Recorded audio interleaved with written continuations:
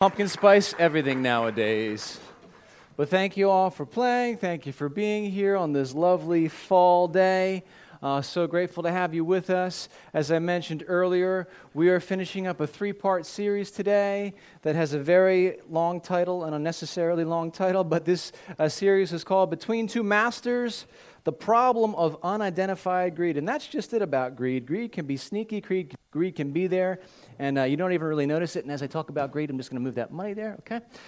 It can be one of these things that exist in your heart, and you don't even realize it's there until you think about it, until you understand what greed is. And so week 1, we took a look at the definition of greed. If we could put that slide up for us, just for fun, we'll take a look at that. There it is.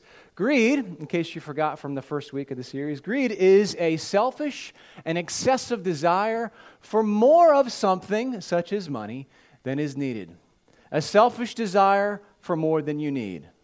A selfish desire for more than you need, more than the essentials, more than just to make sure you've got the basics covered. A selfish and excessive desire for more than you need. And so week 1, we talked about the fact that greed, it's not just a problem for the wealthy. Sometimes that's a misconception that we have. Well, it's the wealthy people and it's the rich people, and they kind of hoard their wealth and they've got greed issues. But for people who have less money, it's not really an issue for us. But that's not the case.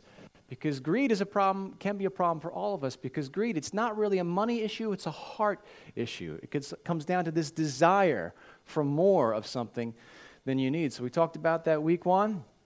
And then last Sunday, we talked about how greed, for those of us who are trying to do this thing of following Jesus, for those of us who are trying to be Christians or disciples or whatever terminology you want to use, greed can get in our way of trusting Jesus. When we look to what Jesus said specifically in Matthew chapter 6, when he's in the middle of the Sermon on the Mount, he tells us that we don't need to worry about having our needs met. All we need to do is trust him and seek him first, and he will take care of the rest. That's my paraphrase on that, and you can read that for yourself, Matthew chapter 6. And so he's given us this promise, and so sometimes our greed, our want, our desire for more than we need gets in our way of being able to trust Jesus. Say, well, Jesus, maybe you can meet that need, but I want more. And so that's what we discussed last week. And so now we move on to this week, and really we're going to focus in. I know this series is about greed, and greed like it's tied to money, but really this message is about our priorities when it comes to how we handle our money, our priorities.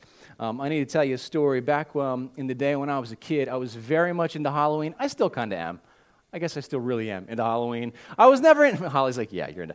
I was never one who liked the scary stuff or like the ghosts and all that stuff. I just like the fun stuff. I like the candy. I like the decorating. I used to have Halloween parties in the basement of my parents' house. That was weird, but I really enjoyed. Did you have those too? Yeah. Really enjoyed that, just the costumes thing. And I would plan out my costume for months and months and months in advance what I wanted to be. Well, when I was 9 years old, this was the summer now, and I decided that I wanted to be a Teenage Mutant Ninja Turtle for Halloween. Specifically, Raphael. He was cool but rude, whereas Michelangelo was a party dude, right? That's from the song. So anyway, I wanted to be Raphael, but I wanted to go all out. I didn't want one of those cheap plastic faces, with the elastic. I wanted a real good-looking Raphael mask. And so Davis's Trading Post, God bless, what a weird place that is. They've got those costumes there. Isn't that fun? And so I walked in, and I found this awesome, full-head Raphael mask, and it was $22, and I really wanted to buy it. So this is the summer. It's actually August, but, before Halloween, you had a few months to go, and I really wanted to buy this thing. But like a lot of 9-year-olds, I was broke, I was unemployed, and really unemployable. And so I had a couple dollars to my name, but I didn't have that $22. It's funny that I remember how much it cost. I didn't have enough to buy this thing, and I really wanted it. Well, it just so happened that my grandmom stopped by unexpectedly. My dad's mom, this happened, and she was there with my great aunt. She popped over the house, and by the way, my parents loved when she would drop by unexpectedly. So she popped by for an unexpected visit, but before she left, she put $20 in my hand. $20! That was a lot of money back then for a 9-year-old to have. And my first thought when I had that money in my hand was, it's turtle time, right? I'm going to walk up to Davis's. I'm going to buy that mask. I got enough money to buy that now. That was my first thought. Let's have a pizza party. Let's be Teenage Mutant Ninja Turtles. But I'll tell you what my first thought wasn't. My first thought wasn't, hey, you know what? I don't need this $20. I'm 9 years old.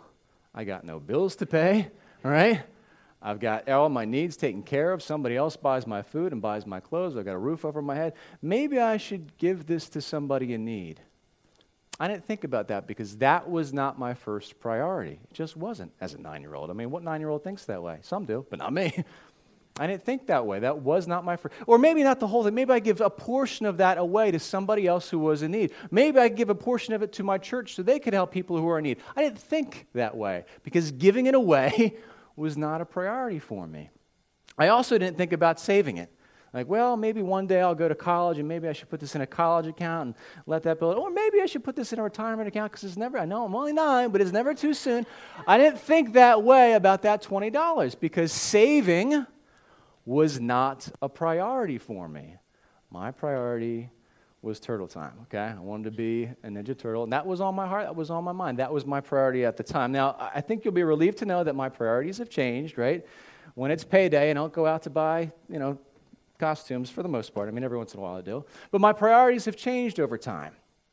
Over the years, I've listened to countless messages by Andy Stanley. Some of you know who that guy is. He's a church planner and a pastor and an author, and I really appreciate the ministry that he does. He has a church in Georgia and several other campuses, but he's talked about money on several occasions, and when he talks about money, he says there are basically 3 things we can do with our money. 3 categories, 3 different things we can do with our money. We can give it, right? That's one thing you can do when you receive money. You can give it away, or you can give a portion of it away. Another thing you can do with your money is you can save it, right? Save it for yourself or save it for someone else, save it for college, save it for retirement. Or the other thing you can do with money is you can live off of it, right? Well, that's kind of obvious, right? Buy food, pay bills, put a roof over your head, all that kind of stuff. And so those are the 3, kind of generally speaking, the 3 categories of things that we can do with our money. And wouldn't you know it, today happens to be Prop Day at Hope Community Church. I know. That was some half-hearted applause if I ever heard it. All right. No. I moved the table. Yeah. All right. So we've got these 3. Now, we can make up more categories, right? We can make up like a waste category. That's something we could do with our money, or like an unnecessary spending category. But for right now, we're going to clump that all under live. So live is one of the things that you can do with your money, right? Sustain life. And the other one is give, and the other one is save. Now the question is, how do we prioritize these 3 categories? What comes first here? What do we do first? And what I'm going to ask you to do, I'm going to ask you to do 2 things today. I'm going to ask you to think about what are your current priorities on payday. What are your current priorities? How would you arrange these 3 items? What do you do first? Do you live first, and then save next, and then give next? Or maybe you just have this one there, or maybe you do this and then this. Like, what are the priorities that you have when it comes to payday? And we're going to add to the props here. Let me arrange this so you can tell the order here. So we've got number 1, number 2, number 3. So what would you put in which order? What's the first thing you do? And I'm actually going to give you a little moment of silence to think about this. What are your current priorities on payday?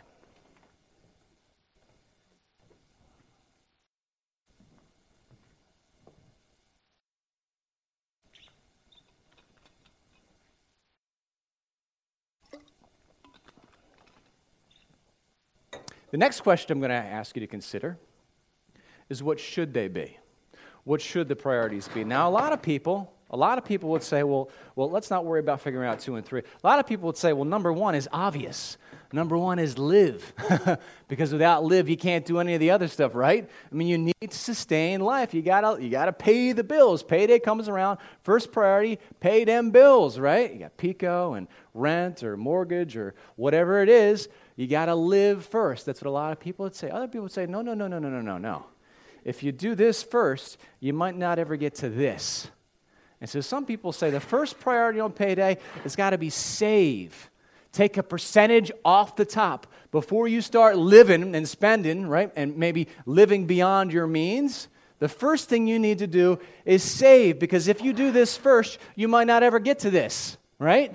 So you need to save. Take a percentage, whether it's 5% or 10% or 20% of that money, and save it. That's what you need to do. Then you can live, and maybe if there's any left over, then you can give. That's how some people would arrange it there.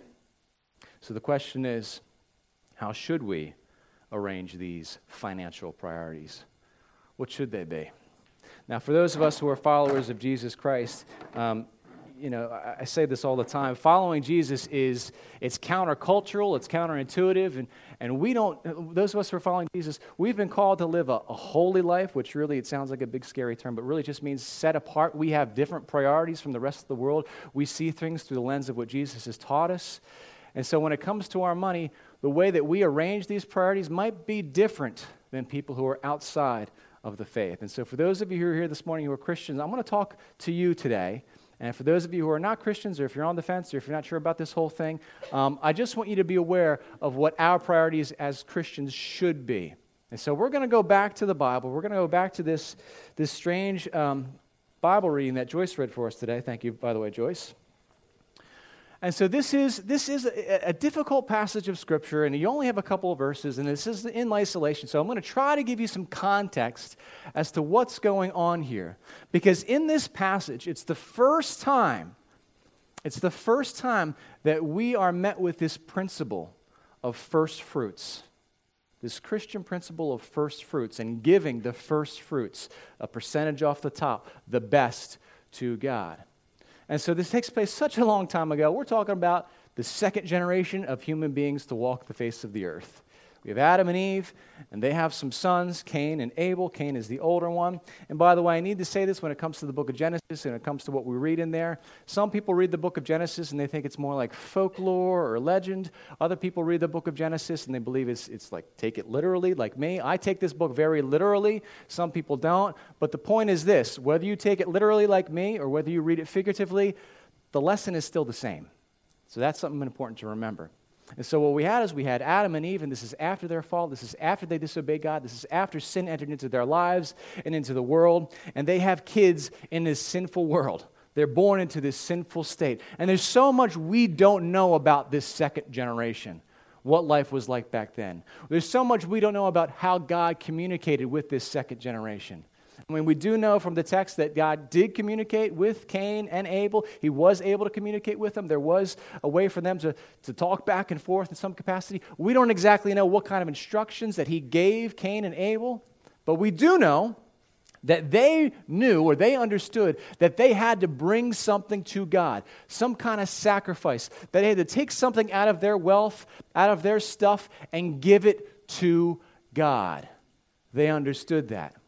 And so what we see in this passage is Abel who tended the animals and took care of the livestock. We see Abel understanding this.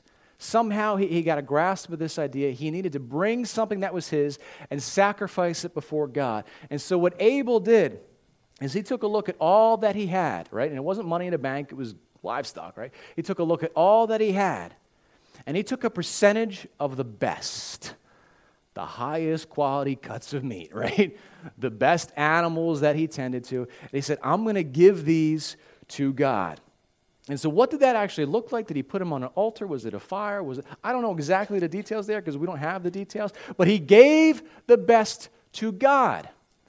Now the other brother, Cain, we know that he didn't have that same attitude. Cain, he was the farmer. He was in charge of growing the food from the earth. And so he saw this principle and he thought, why would I waste the best of what I have and just giving it to God? It's not as if God needs my, vegetables and fruit that I'm growing. I'm just going to give him some. And so you see from the text there, it says that Abel gave fat portions while Cain just gave some. And so we're left with this idea that Cain was kind of just being like, well, I'm not going to choose from the best. I'm going to make some kind of token offering to God, but it just doesn't make sense. Why would it have to be the best? I'm just going to give him a little something to know, I got you, God, right? I got you. And so, of course, they bring their offerings before the Lord, and the Lord favored one over the other. Of course. The Lord favored Abel's offering because Abel took this step out in faith, trusted him with that, whatever the percentage was, but the best of what he had, and gave it back to God. This was a sign of faith. This was a sign of trust. This was a sign of what we talked about last week. Last week we talked about how Jesus says, seek me first. Seek me first. Make me the number one priority in your life. And this is one way that Abel was doing that, way before the time of Jesus. I'm going to make God first in my life, give him the best. And God favored that. And how did Cain feel about it? It says his face was downcast. He was upset about it.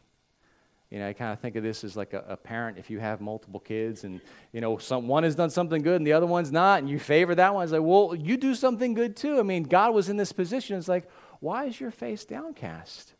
If you did the right thing, you would be favored too.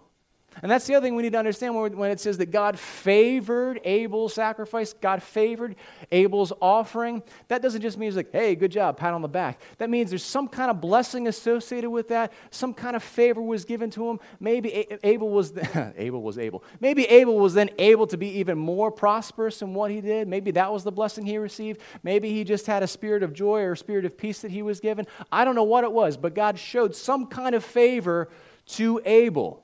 Abel said, I'm trusting you with the best that I have. I'm trusting you. I'm going to give to you first. I have this faith. I'm trusting on you. And God gave him some kind of favor back.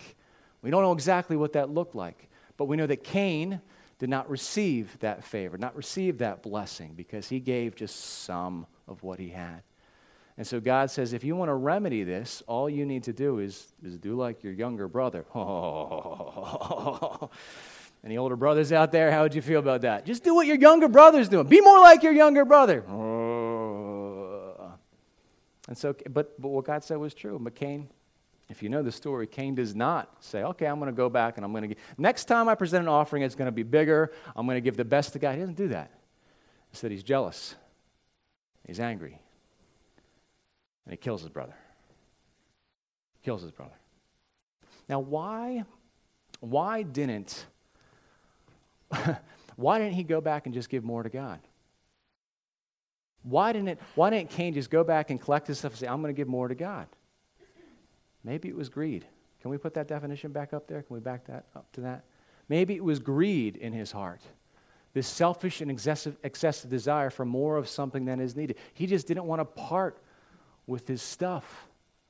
And so that greed got a hold of his heart, and so he wasn't able to make God his first priority. And so that greed took him over and turned into jealousy. I mean, week one, we talked about all the friends of greed. Well, some of the friends of greed, like envy is one, and pride is one. I mean, they all kind of hang out together, with greed. And so this it overtook him and led to him murdering. I'd rather kill this guy than part with my stuff. That's greed. I mean, it's a lot of things, but it's also greed. And so we see this happen here, and then we move. I get such a weird kind of story, and it's if you just read this story about what happened, isolated from the rest of Scripture, you'd have a lot of questions in your mind. But then we see the story of how God reveals himself and how God works through other people. Later on in Genesis, we meet a man named Abram, who God later renames Abraham. And we see that this man, he comes face to face with this king priest named Melchizedek, which is a strange thing. There was a man who was both a king and a priest. And by the way, your little bonus bit of theology for the day or Bible knowledge is that some people think this guy was a theophany, was an appearance of God in the flesh before Jesus. Anyway, he meets Melchizedek, and what does he do when he meets this king priest of God? He gives to him 10% of all he has. This is yours now, giving it to God, a man of God. Now, later on, you get into the book of Exodus, and that's where things get more official with God. God commands his nation, his chosen people, the Israelites, you need to give back to me. I need to be your first priority. 10% off the top comes back to God, all right? 10% comes back, not after you're done spending it on other things, not after you're done saving or living, but 10% needs to come to me first. And the reasoning behind that was very clear. You need to take care of the priests who run the temple, and they need to take care of the people in the community who are in need. So you see that, and later on, you're still in the Old Testament. Later on, we read the book of Malachi, and during the days of Malachi, there was an issue among the people of God where they knew they were supposed to bring a tenth, and they just weren't. I mean, some people were saying, oh yeah, I'm bringing a tenth of my possessions to God, but nobody really knows, and it's actually only like 2% or whatever. And other people weren't doing it at all. And God says, listen, you know the commandment. Me first is what God says. I'm worth it. Seek me first. Give to me first. Bring the full tithe is what God says. Bring the full tithe to the storehouse and see if I don't bless you back like crazy. Again, my paraphrase. It's like you can't, what God promises there is this, you can't outgive me. You seek me first. You trust me with your everything, including your wealth, and I will bless you back. It's one of the few times, maybe the only time in Scripture where God says, put me to the test. You're afraid to give to me first? Put me to the test. Give it a try and see if I don't bless you back. And that blessing, it's not always a money thing. It's not always a monetary thing. It's not always about that, okay? And I want to be sure we're clear on that because there's this thing called the prosperity gospel. People say, oh, if you give to God, you're going to be rich. No. God doesn't promise that. Jesus doesn't promise that. It's not about that. But we do get this message throughout the Old Testament. Now, of course, that's just that. It's the Old Testament. Jesus comes and everything changes, right? So now those of us who are followers of Jesus, we're not under that old law of the Ten Commandments. We're not under the old laws that we read about in Exodus and Deuteronomy. We're not under all that because Jesus came and fulfilled and satisfied those laws for us. And yet to this day, there are still Christians, followers of Jesus, who say, I'm going to choose, not because I have to, but I'm going to choose to observe this giving to God first principle, this first fruits principle. And there are Christians, and many in this very church, who give to God first, who come and bring their offerings to God first, and they're percentage givers, whether that's 5% first goes to God, or whether they do the full tithe, okay, 10% goes to God first. Before I pay my taxes, before I pay my bills, giving comes first. And by the way, I just need to clarify this. If you've been hanging out in church long enough, or if you've been around Christian people, and they say, well, if you're a Christian, you have to tithe. You just need to know that that's not true. You don't have to. There's no law that, if you're a real Christian, you need to do this. No, absolutely not. Because the law, the commandment, that's done. That's been fulfilled. But the promise of God remains. The promise of God carries over to us today. If you trust me first with your finances, if you give me right off the top the best of what you have, I will take care of you. I will give back to you. That's the promise that still exists to this day. To this day. And so we're left with this dilemma here of how do we organize these priorities? How do you? That's the first question I asked. How do you and how should you? A lot of people do this, to live first, save and then give, okay. Some people do this first, save, live, then give. But I believe if we're going to follow the Bible's teaching, the first thing, we can talk about number 2 and 3 later, but the first thing that we need to do is give back. Number one priority on payday. You get that check in your hand, when it shows up in your automatic direct deposit in your bank account for most of us. First priority isn't, I got to pay the bills. That's what I got to do first. First thing we do is give back to God. The first fruits, the first priority. And what I suggest here, what I'm encouraging you to think about is a percentage goes back to God, whether that's a tithe or whatever it is, goes back to God. And that's between you and God to figure out. Nobody else is going to hold you accountable. That's between you and God to figure out how much do you give back, what does that look like, where do you give it? For me, and you probably won't be surprised to know this, but I'm a big believer in the local church, right? I wouldn't be a pastor and a church planter if I didn't believe in the local church. And I believe that the local church, what we're doing here right now, who we are as a community and how we serve our community, this is the most effective way to share the gospel with other people. And so Holly and I, no matter what church we've been a part of, we always give that full tithe goes to the local church. Now, we do support other things beyond that, but the full tithe goes to the local church because we're passionate about the ministry that takes place in the local church. Now, you don't have to do it that way. You don't have to think about it that way. But that's my journey with God. That's my journey with Jesus, what He's revealed to me. And so other Christians, they take that 10%, say, I'm going to tithe to God, and some of that goes to my local church, some of that goes to missionaries. And that's fine. That's acceptable too. This is between you and God to figure out. But the important thing is to make Him first. When you give to God, you're helping other people. That's the idea.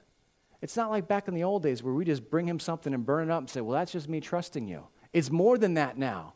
We bring Him something and say, well, this is me trusting you, and I know that you're going to help other people with this. Let me back up here because I know everybody gets uncomfortable when I talk about tithe and the giving and stuff in church. I just want to remind you of what it says in your bulletin here. When you looked at our budget update there, just to make this clear, we don't need your money. All right? We're not after, this would be an entirely different message if I was like, oh man, we're in the hole and you guys got to cough up. That's not what this message is, right? We're fine. We don't need your money. And every single Sunday, I try to make a point of telling our visitors and our guests, don't put anything in that because that's not for you. That's for the people who are a part of this, who want to see this ministry sustained. And that's true. And by the way, you're a visitor and you're a guest for as long as you want to be. We've had people who, I'm just a guest. I'm not a part of this yet. You can be a guest for years and years before you decide, I'm a part of this. I trust this. I believe it's going to be put to good use. Boom. Okay? So I just need to make that clear, right? But this is more about giving back to God. Shouldn't this be, right? If we're trying to do this Christianity thing, if we're trying to live out what God has said both in the Old Testament and the New Testament, shouldn't this be number one? God, I'm giving back to you. God, whatever I have, this was Abel's way of thinking, whatever I have is from you in the first place. The fact that I was able to earn this, the fact that I was able to go to work, the fact that I was able to go to school and get trained, the fact that my parents supported me, whatever it is, this is because of you. You are the ultimate source of everything that I have, and it's all yours anyway. So I'm going to give back to you off the top. Give first. Now, what do we do next if we're trying to follow the biblical principles of how we handle money? What do we do next? That's where not everybody agrees, because this whole issue of save, it's not really addressed in Scripture. So where should this go? Is this 2? Is this 3? How does this work? I mean, there's this parable that Jesus tells about a man who, maybe you remember this one if you're familiar with the Gospels, but as a man, he owns land and he has this abundant harvest, and he's like, whoa, I've got crops that exceed my wildest dreams. I'm going to tear down my old barns, build new ones, and store all this stuff up for myself for later. And Jesus says, well, that very night, that guy died and was face-to-face with God. It's like, what are you going to do with all your stuff you saved? And so there's that. And some people say, well, does that mean we're not supposed to save? But the important thing to remember is that this man chose to save instead of give, right? And so that's what Jesus was addressing there. And so here's the way of thinking about it. And really, listen, my journey of faith, I told you, like this thing I've got, we believe in the tithing thing and giving back to God first. But this piece, I've kind of been confused about. But let me tell you where I've landed on this now. I believe this is the way to do it. And you could disagree, but I believe this is the way to do it. Give first, then save, then live. Let me tell you why, okay? There's a couple reasons. Now, some people in this room have like a retirement account or something, and you're planning for a day where you're not going to be able to work, and you don't want to be a burden to other people in your life. Hey, listen, that's wise, okay? And that makes sense. You don't want to be a burden to other people, a financial burden or whatever it is. But we need to balance that out with this, okay? Here's the reality. You are going to be in need of support. All right? You come into this world and you're a burden to your parents. All right, let's stop using that word. But they take care of you. You're little. You can't work. You can't feed yourself. You need other people. And there are times in your life where you need other people. And that's the beauty of the church and community. We support each other, and as a family, we take care of each other. And so, yes, it's why, okay, I don't want to be a burden to others, but at the same time, you got to know that even if you have a big pile of money, you're still going to need help from other people. And so here's the real reason I think that it should be give, save, live. It's all about what you're saving for. And as long as you're dedicating these funds to Jesus as well, giving these gods, or you're saying, okay, listen, I'm saving, but this is your God, here's why. What if God speaks to you and says, listen, you know that young family struggling in your church? I want you to pay off their mortgage. You going to be able to do that with your next paycheck, right? But if you've been saving, if you've been putting the money away, you're not even sure what you're putting it away for, you think, this is probably for my future, probably for retirement, I'm not exactly sure. And then God lays that on your heart. If you have it there, you could say yes, if you're brave enough, right? I mean, can you imagine if God put that on your heart? You see that young family struggling in your church? Pay off their mortgage. Are you sure? God, we got a bad connection. Is that, I don't know. Maybe I'll try this tithing thing, but you know what I mean? Or God says to you, you know that young man trying to go to school and can't afford to go to college? I want you to pay for his tuition. If you have it there, you can use it for God. And so I would say save belongs in that second spot. as long as we have the understanding that if God asks for it, it's His. It's His. And the other reason why I think there's so many reasons. The other reason is because if we do this next, we're not going to get to this.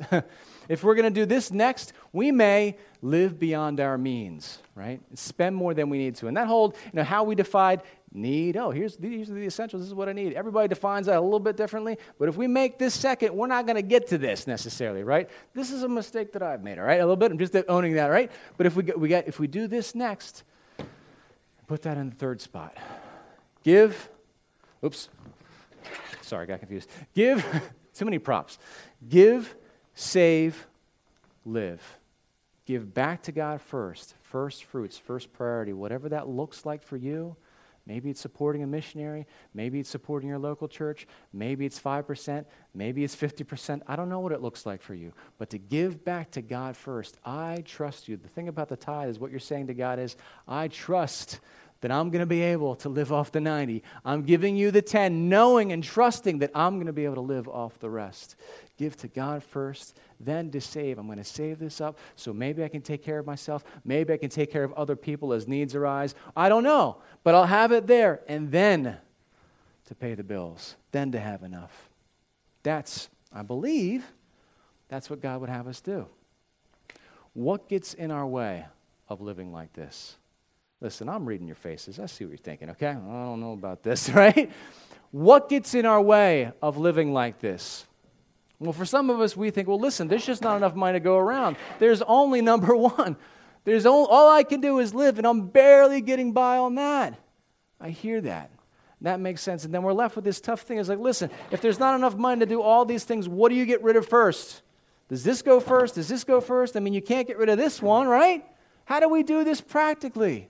I hear you. Listen, I don't need to give you my financial history, but I get the struggle, okay? I get the struggle. What do I sacrifice here?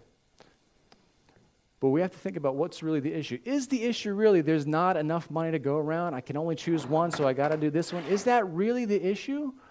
Or are you living beyond your means? Is your lifestyle bigger than your salary? Maybe.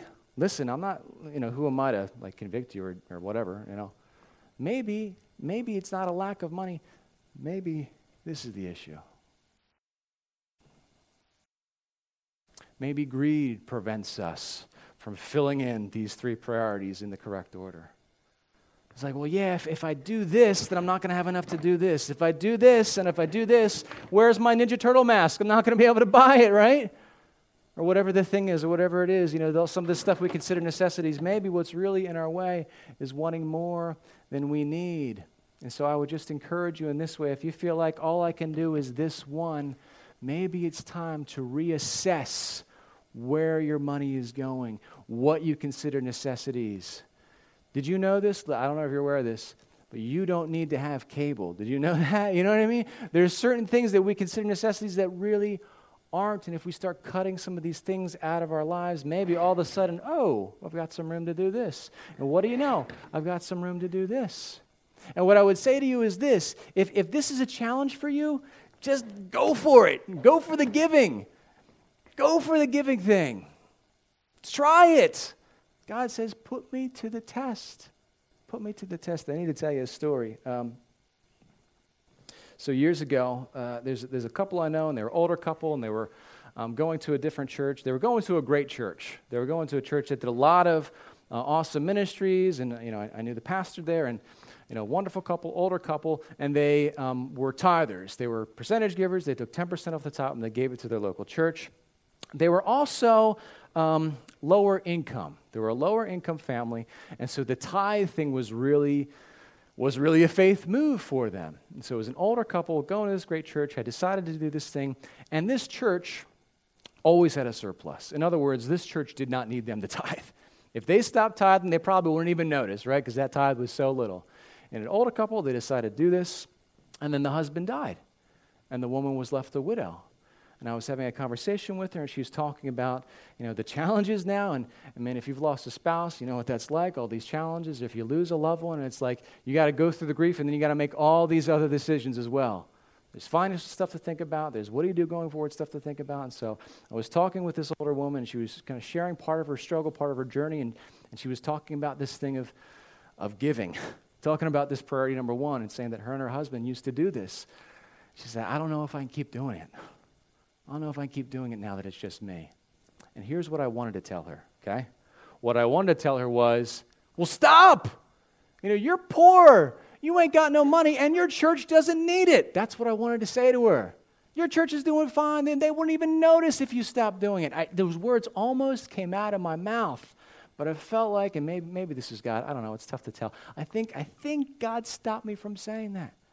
And instead I said, I think this is a time in your life where you need to stretch yourself even further. Keep giving. Keep giving. And this is what I said. I said, now's the time to put God to the test. And I will tell you, this was years ago, years later, and she heard me on that, and she felt like God was convicting her, and so she kept tithing. Now, this poor little old lady doesn't have it, and she kept giving that 10% to God first. She was still working, she was still employed, and I'll tell you this much. After her husband died, she was able to get more hours at her job. She was able to receive, I think she received multiple raises at that job. And so it looks like God took care of her. To this day, God is taking care of her. And so this is what I'm saying. It's like maybe if things are tight, maybe we need to press in to the give piece. Give. Put God to the test. Let him do this and see what happens. Can we trust him enough to do that? Or are we going to let greed get in our way? What are we going to do? I know this stuff isn't easy. And so like I said earlier, my first question for you is, how would you arrange these things? My second question is, how should we? If you agree with that, you need to decide, how will you start living that out? If you're going to give back to God, what does that look like? What's the percentage? Where does it go? How are you going to live this out? I believe this approach to handling your finances gets rid of this issue for us. You can't have both in your heart. You can't live out these priorities and still carry greed. You just can't. It cancels it out. So I'm going to encourage you to think about, how can you press into the give? How can you do that now? And will you let God prove himself to you?